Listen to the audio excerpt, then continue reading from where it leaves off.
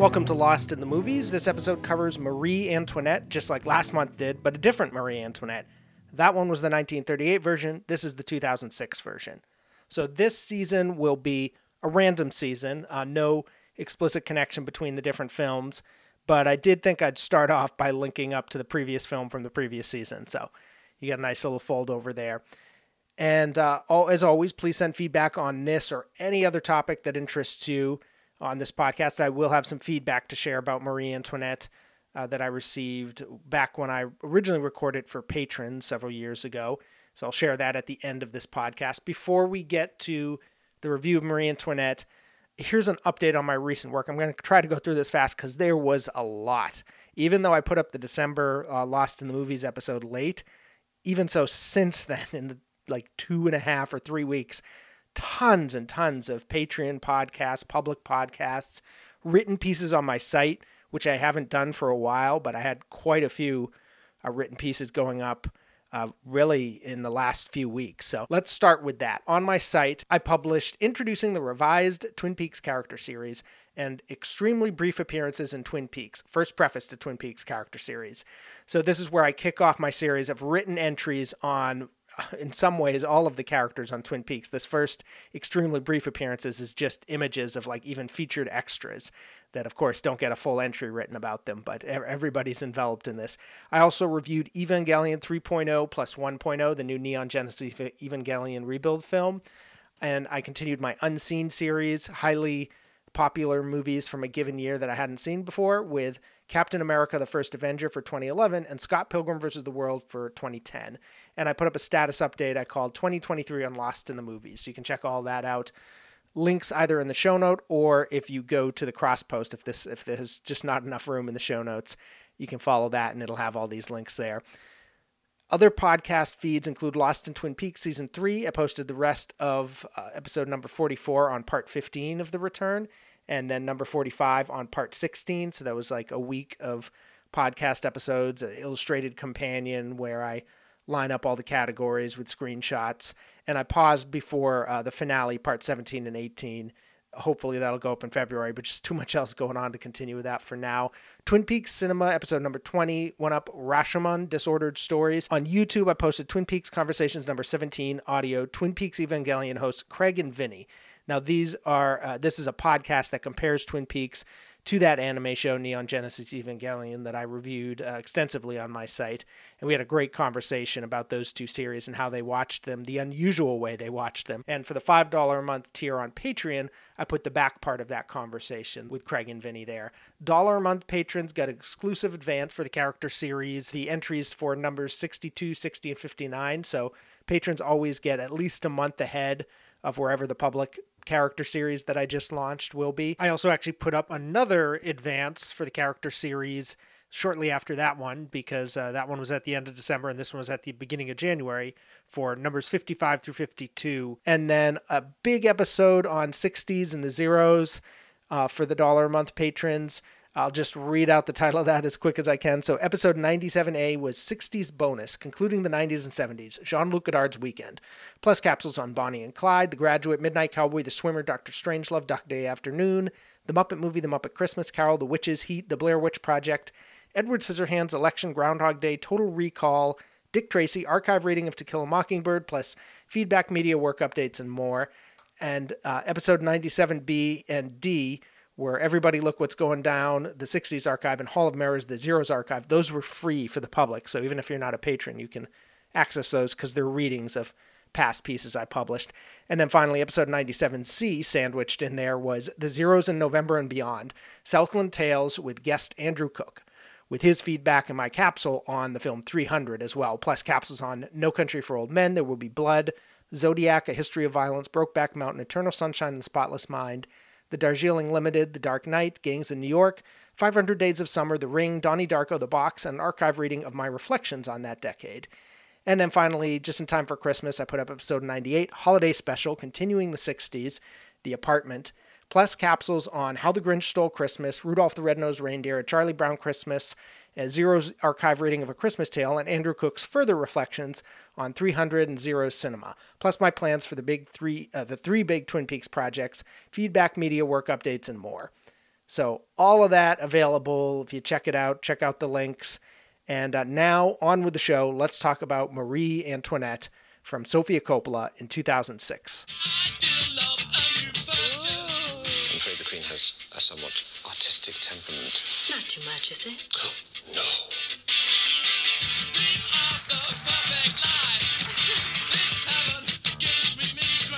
She spends like mad. People of France are hungry. The King and Queen are complete blunderers.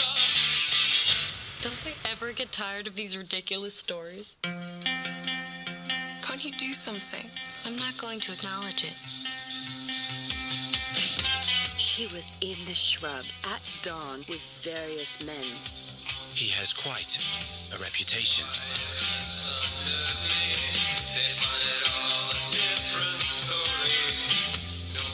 She's a terrible queen. Letting everyone down would be my greatest unhappiness. The Bastille fortress was stormed. I haven't actually gathered that much context on this film because I wanted to just watch it and record sort of my instant reaction. But I did watch the trailer again, to get the audio for this transition. And it's interesting because I think the trailer sets up, in some ways, a more conventional film, or at least one that's easier to digest.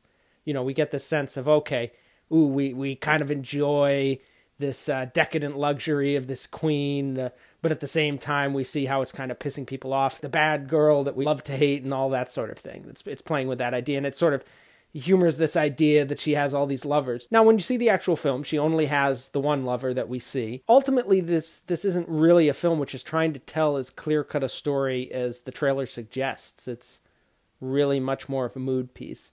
And I think that's both good and, if not bad, complicated. Because on the one hand, I think it's more interesting for Coppola to take that kind of approach to the material rather than sort of trying to squeeze it into this sort of easy to understand paradigm. But on the other hand, familiarity of this subject and the context might need something more than she wants to give it. As you can guess, this is the story of the last queen of France, at least of that royal lineage, up to the French Revolution. And Marie Antoinette is most well known now for probably two things. Supposedly saying, "Let them eat cake," which the character in the film denies having said. And secondly, getting her head cut off by the guillotine, which the film does not show. It ends with her and her husband and their children leaving Versailles. And there's a shot of the empty bedroom trashed by the mob, and that's that. So this is interesting because it's a story of a figure who is really most well known for, in some ways, as some people see it, provoking the French Revolution, which is certainly very oversimplistic. But, she certainly was not well liked by the French populace, and she was seen as a symbol of the decadence and the waste of the royalty. And so many relished her capture and eventually her death. And it takes this figure and it separates her in most ways from that political historical context. There's a little bit of it, certainly at the end of the film. We see her kind of clash with that world. And, there's a moment where she comes out on the balcony and kind of bows before the mob as if, recognizing that now, in a sense, they have the authority. And it's an interesting moment because really nothing in the film has prepared us for that. She's so separated from the rest of the world. And the film does not seem particularly critical of this. It's a fairly sympathetic portrait of Marie Antoinette. And in that sense, it's sort of interesting to watch, I think, in this moment where there's really much more of a populist sensibility, ostensibly on the right, although that's bold. We can talk about that another time. But certainly on the left, there's a disdain of ruling elites and the ostentatious display of wealth and privilege and everything like that. So in some ways, it's interesting to watch this film in 2018 versus when it came out in 2006. Marie Antoinette was Sofia Coppola's third film, I believe, or third feature film. I'd seen it in the theaters at the time, and then this is the first time I've watched it since then, so it's been about 12 years, amazingly enough. And actually, the funny thing is, Sofia Coppola is probably, certainly at that time, perhaps since as well, my favorite director of that generation of directors. That's her, Wes Anderson, P.T. Anderson, Darren Aronofsky. Trying to think who else might fit in that era. But basically filmmakers born in the Generation X, born in the late 60s or early 70s, came up in the mid to late 90s, and, really thrived in that first decade of the 21st century. And all are still working pretty prominently today. And they're all, interestingly enough, I would say the last generation, really, like the last generation cohort of young filmmakers to come up. And they're all now in their late 40s, mid to late 40s, I think Sofia Coppola might be the youngest, at least out of those four, but they're all within 2 or 3 years of each other. And, they're well into middle age. And nobody's really come up since, other than maybe a director here or there. Certainly internationally, maybe there's been a handful, but there's no movement of young filmmakers that are emerging. Maybe mumblecore or something like that, but that's very on the margins. There's been nothing like these directors since then. So Sofia Coppola, I think, was one of the strongest voices of that generation.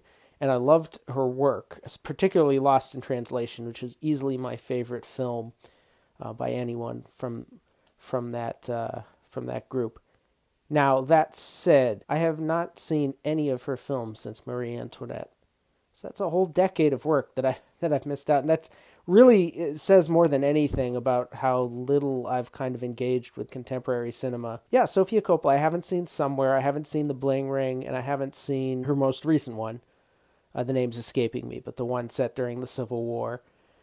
And I haven't seen anything else that she's created in that time. So watching this again made me realize I've got a lot of catching up to do, because this was a film, like I said, her third film. She was 35 at the time, I believe, and it was her first, certainly her first film on this scale. I mean, this is quite a sumptuous film. Big cast, obviously grand costumes and production design and everything like that. And I remember at the time, I think it may have been booed at Cannes, which is almost a badge of honor at this point, probably partially for cultural reasons, whether the fact that she would be celebrating Marie Antoinette in a sense, who is not necessarily a beloved figure in France, or that there was this sense of, totally Americanizing this very French story. So I'm not 100% sure what the controversy was, except that I remember a lot of people really not liking Sofia Coppola at this time and since then as well. And there was just this sense that her films were very frivolous and, she's only there because her dad is a famous filmmaker and everything like that. And I was always much more taken with her work. Like I said, she was my favorite of that group. So in some ways, this seems like the perfect subject for Sofia Coppola. It's a young woman who is on her own in some ways, experiencing ennui, but in a very luxurious, certainly visually appealing way. And that ties into, her earlier films, Virgin Suicides and Lost in Translation. What's interesting is, in a way, it feels to me kind of in a position between those two films, in the sense that Virgin Suicides is told entirely from the neighborhood boys' point of view. They're looking in at these girls who are their age but seem so distant, and they can't quite figure them out, and there's some sort of interiority there that they can't reach. And Lost in Translation, on the other hand, is entirely told from the young woman's point of view, and we really completely share in her sensibility and her consciousness throughout that film. And Marie Antoinette, to me, feels in between, because we're certainly closer to Marie than any other character in the film. There is no one else whose point of view we're sort of more akin to. And yet, there does feel to me a little bit of distance there, partially because of her just ridiculously elevated position. I mean, she's at the top of possibly the most powerful empire in the world at that point. Maybe you could argue the British Empire, but certainly the most powerful absolute monarchy on the earth. Even though Sofia Coppola kind of presents this in a more approachable, down-to-earth way in some ways, she certainly focuses on the luxury and the grandeur of Versailles and this world that she's in. But in terms of the behavior, however formal, the rituals and stuff that they go through, these all seem like very normal people in a way. And she kind of highlights that. Like, there's a scene where, I think it's her birthday or it's the coronation. I'm not sure, because they're both sort of positioned closely together. And Marie Antoinette goes out and looks at the sunrise with her friends. And, it's almost like they're a bunch of high schoolers, like after the prom or something, hanging out. It's like, well, wait a second. I don't think the screenplay is necessarily the strongest point of this film. I think it serves its purpose. It certainly creates a lot of room for these wonderful, absorbing set pieces that Sofia Coppola is so good at. It sets up the mood and the atmosphere that she wants to convey. And it's a little bit, not perfunctory exactly, because this doesn't have the normal problems of a biopic.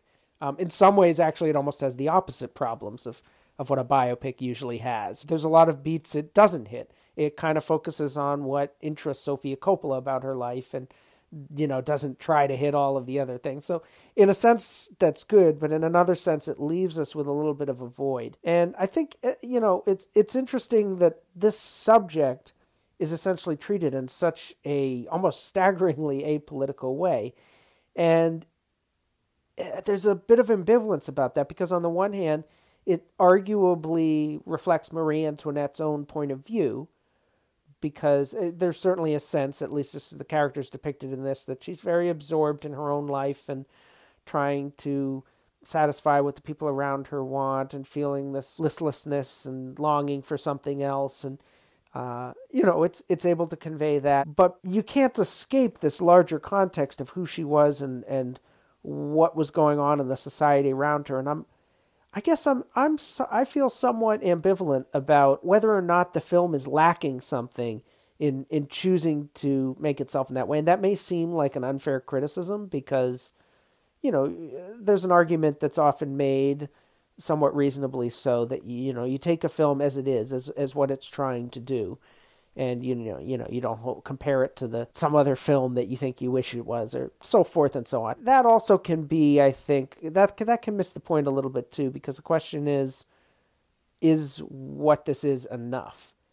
And I'm not sure. Aesthetically, I really enjoy this film. It's got a wonderful, lush feel to it. And I think it's important to point out this isn't just a matter of what's filmed in terms of the production design and the costumes and all of that. There's a gorgeous texture to this. This is a film. This is shot on film by Lance Accord. It really just has that richness of celluloid, of specifically the grain. You can just feel it in these different scenes. There's something alive to it. I'm not an expert at all on the differences between digital and film. I really just don't have that much, even casual knowledge, really, of HD and its qualities as a medium. But it does feel to me like there's a difference just watching works increasingly rare that were shot on film and then seeing works that were shot on digital. Ultimately, I think the question for me is the subject worthy of the style in a way? And by subject, I don't necessarily mean Marie Antoinette, but I mean the way the film chooses to treat Marie Antoinette's story, to depict it. I'm not sure that the story of a monarchy that was deposed in one of the most significant revolutions in history is really the best pretext for this luxuriating in texture and atmosphere. On the other hand, you could argue the fact that that's there to distract you is something valuable in the film. It isn't just creating an aesthetic and leaving it in that void. It's creating the aesthetic and occasionally nudging you, even if ultimately you're more nudging yourself just from your outside knowledge of, hey, there's a lot more to this story in this world that's out of frame, as absorbing as what's in frame is. I don't know if I would want to boil it down to sort of a pithy statement or two. If I have a final summary judgment of the film, I find the aesthetic extremely striking, and I appreciate the opportunity it gives us to sort of wander in Sofia Coppola's world. I think she's an auteur that any film is probably going to be worth seeing by her just because you get a little flavor of that. And it also leaves me wanting more in a way that I don't with, say, Lost in Translation. And that maybe I do with Virgin Suicides, but that seems to be a component of the film. Whereas in this case, I just wonder if, despite how seemingly suited the film was to her sensibility, if in a way there's something about it that gets away from her, or is either too much for this treatment, or perhaps not enough in some way. But I do like it. Lawrence was the patron who suggested this several years ago, back in 2018 when it was recorded. And here's some feedback that he had to offer, which also comments on the 1938 film briefly that we covered in December. At this time, when I recorded it for Patreon, I hadn't recorded that one yet, so I showed them to the public in reverse order. That's why he references his curiosity about how I'll cover that, which he would soon find out about. Hi, thanks for your coverage of Marie Antoinette. Enjoyed this episode and concurred with many of your observations re the aesthetic versus the broader political context. There were echoes here of something you said in relation to Laurie Anderson and post 9/11 about recognizing for the first time that we have entered a new phase of history. Coppola's Antoinette certainly belongs to a different age and reflects contemporaneous attitudes to wealth and privilege that now seem jarring. I understand that Coppola's newest film, The Beguiled, is darker in tone overall, though I haven't seen it yet. It occurs to me, however, that certain practical considerations may have shaped Coppola's vision, not least that to cover the full trajectory of the last French queen would involve depicting a heroine who ages from 14 years, when she first arrived at Versailles, to 37 when she died, and then prematurely aged by her traumas so that her hair was reputedly white, etc. I'll be interested to hear what you make of the 1938 version, and that film's relationship to its own historical context, the Great Depression. And that is it. Next month, we're going to cover the film Heart of a Dog by Laurie Anderson. Very interesting film that I covered like this one. In fact, I think in the same Patreon episode back 5 years ago.